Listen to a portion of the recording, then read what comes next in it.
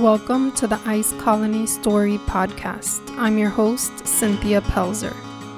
Our goal here is simple: tell stories of real people and real situations so that if you, the listener, may ever come across someone who is seeking refuge in any form, you know some origins of their pain.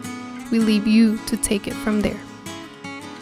This week's story is inspired by victims of family separation in a story titled How to Survive Separation, A Guide for Girls, by Valentino Juarez, edited by Blair Casey.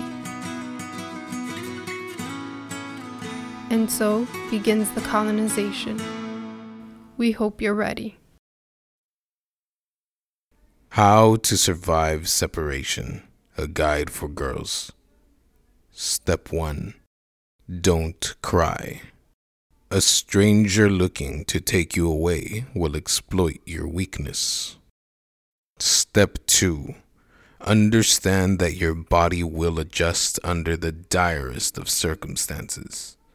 Yes, your body is a powerful system of interconnected, underestimated, durable wires able to sustain through the most arduous conditions. No matter how cold they try to make it, your body will tell you what you have to do to keep warm. No matter how bad your neck or back hurt when you sleep, the strength in your bones, muscles, and most importantly, your mind will adjust to those conditions. Remember, you've survived worse. Step 3. Don't struggle. The authorities looking to keep you away from your family will use any excuse to keep you detained if you struggle. Step 4. Remember that you are strong. If you ever feel the need to break out of this system you've been going through, you are not alone. If you stay strong, you will have a better chance of seeing the next days, weeks, months, and maybe even years through. Step 5. Keep your shoes tied tight. In the case that you are deported, there's probably nothing left for you in your home country. You will do a lot of walking when you decide to make one of two choices: find a place to sleep or return to the United States. Regardless, you will need your shoes.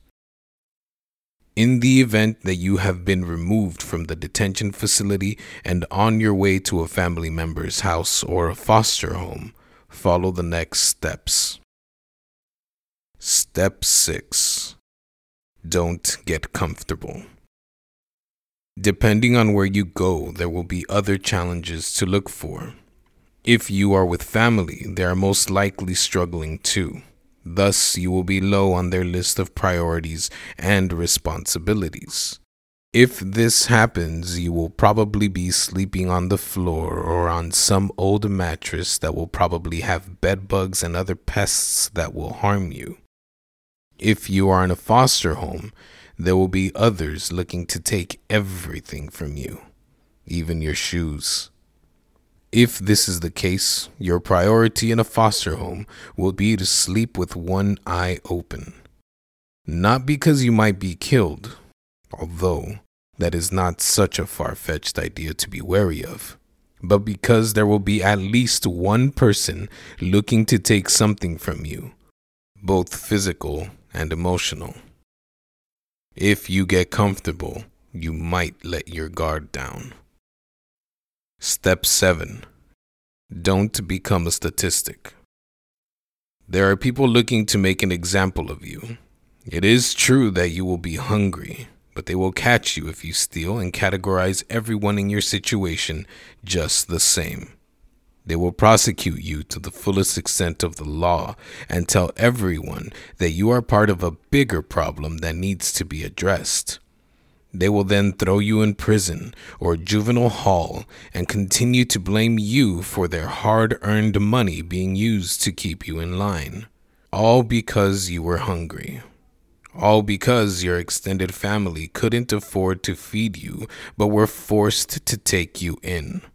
All because you were trying to run away from the foster home where they kept trying to take your shoes, and you stole some cash to make a getaway to any place other than that shithole you were in. Don't become a statistic. Remember, you are not alone. There are so many others just like you who are hungry, thirsty, in need of money, lonely. The list goes on. Every situation is different, but you will figure it out. Try your best not to become a statistic. Step 8. Don't go anywhere alone. If you followed step 1, you haven't shown a weakness. But someone has been following you since day 1. Someone has been asking themselves, if she goes missing, will anyone notice? Will anyone look for her? Will anyone care? If you couldn't help but cry because of the solitude you felt when you were ripped from your mother's arms, unsure of when you were going to be able to see her again or if you ever will, or if you cried because the people who wore the letters ICE on their backs didn't treat you like a human being, but instead they treated you like a dog who was just a nuisance, begging to eat with its eyes that hadn't eaten a decent meal in who knows how long, because the icebox they kept you in was so cold and dark that you lost track of the days, don't fret. You are stronger now than day 1 you. But this is an important step if you didn't cry, and even more important if you did. Don't go anywhere alone, because the person who is following you thinks they know you're vulnerable. And although they don't know that you've only grown stronger in this situation, because every obstacle that has come your way, you've broken through it with such ferocity that they don't know who they're messing with if they cross you. Don't go anywhere alone. Even though you will survive another obstacle, you don't want to find yourself outnumbered. Step 9. Look for a friend, preferably a girl. And not the girl who you know is just trying to be around you because they pity you. Fuck them. You don't need pity. Look for a friend who is in the same situation as you. Not necessarily the immigrant thing, but a girl who understands that the world is underestimating them. A girl who you feel in your gut will get you and what your goal is. Survive. Because even though you don't need anyone to survive, you know you're a badass. It's always better to have a second set of eyes to watch those who are lurking around trying to keep you from your survival. There's always one. Step 10. Fly under the radar. Given your circumstance, this may be something you'll struggle with every single day. If you've ended up in an orphanage, you won't be able to tell anyone about the boy who looks at you weird because they'll ignore you. And when said boy makes his move, no one will be there to help you. He'll also find out that no one really helped, so he'll escalate. Because that's what cowards do. They know they're worthless at everything and will only go for what they think will be an easy win for them. If you fly under the radar, you will find a moment when you're alone with that boy and teach him that no one can mess with you. But be quiet about it, because they listen to boys more than girls. If you've ended up with family, keep flying under the radar. You're still a stranger, and a stranger is fair game. You don't want to be at the helm of a family scandal because they will always take the family side. You'll just be considered an outsider who wants to mess with the harmony, and they'll send you away.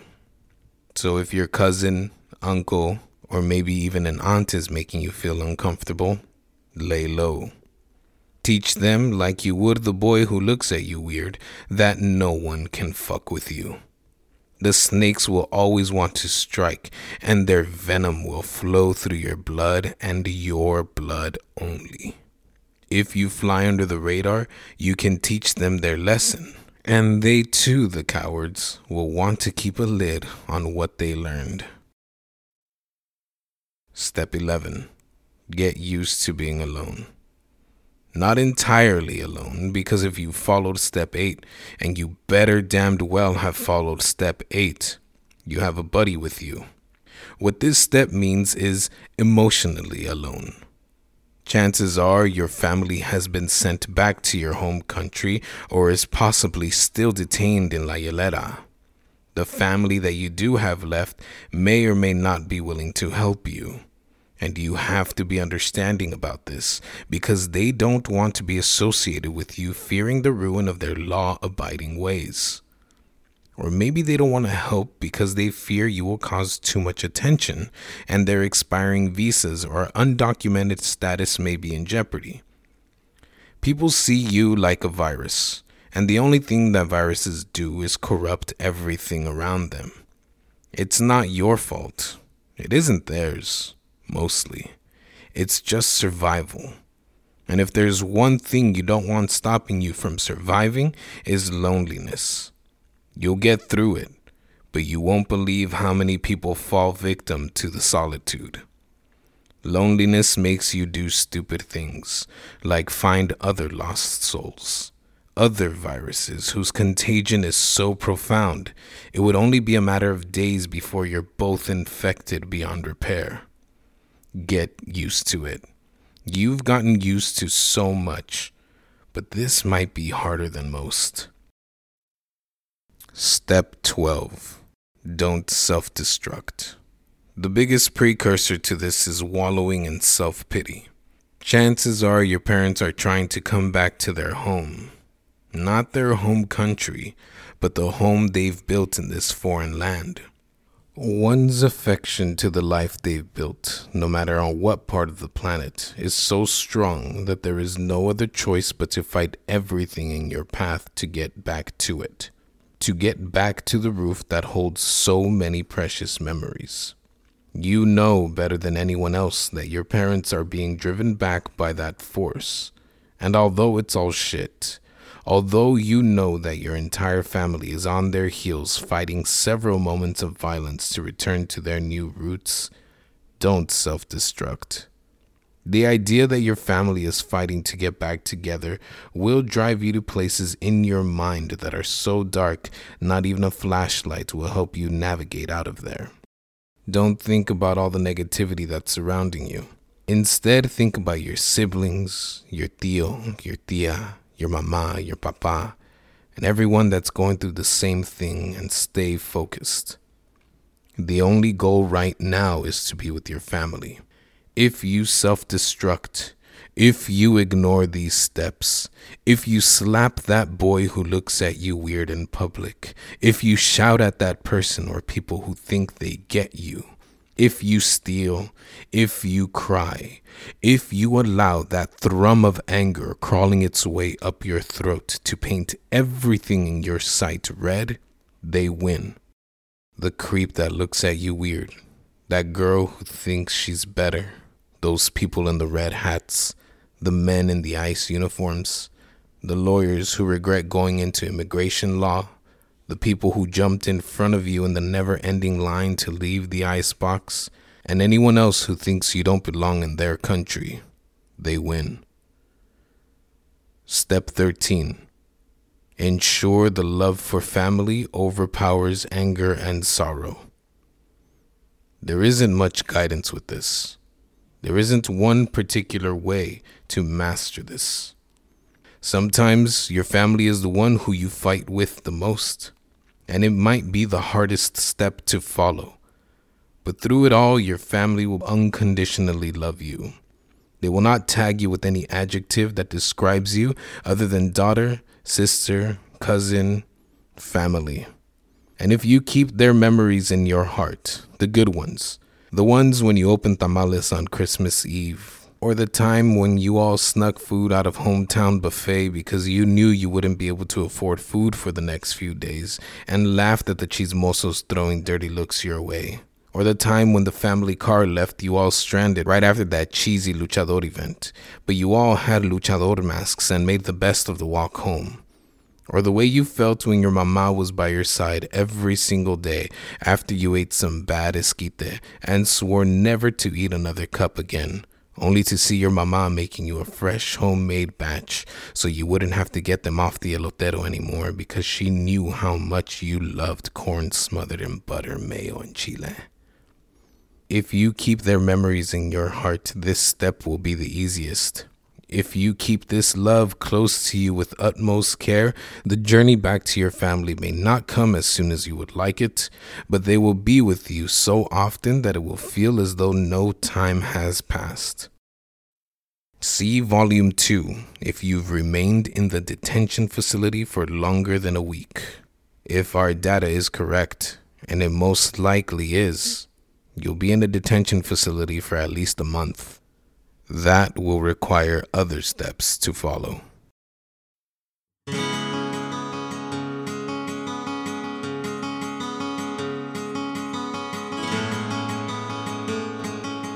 We hope you enjoyed this week's story. We publish the content on this podcast for free online. Check out our Instagram and Twitter at the ICE Colony and click on the links to read the content. If you don't already support our podcast, please consider checking out the website and subscribing to our newsletter. Our music is composed by musician Adam Tamayo. You can find him on Instagram at Adam Tamayo. I'm your host, Cynthia Pelzer. If you'd like to reach me to learn about being blessed and well-dressed, or to simply connect, you can reach me on my website at swinkysin.com. Have we enticed you to help those in need? Consider donating or volunteering to the following organizations: the ACLU, Border Angels, National Immigration Forum, National Immigration Law Center, or go to charitynavigator.org to find other organizations. You can also share this podcast with others to continue to build awareness. Thank you for listening to the ICE Colony podcast.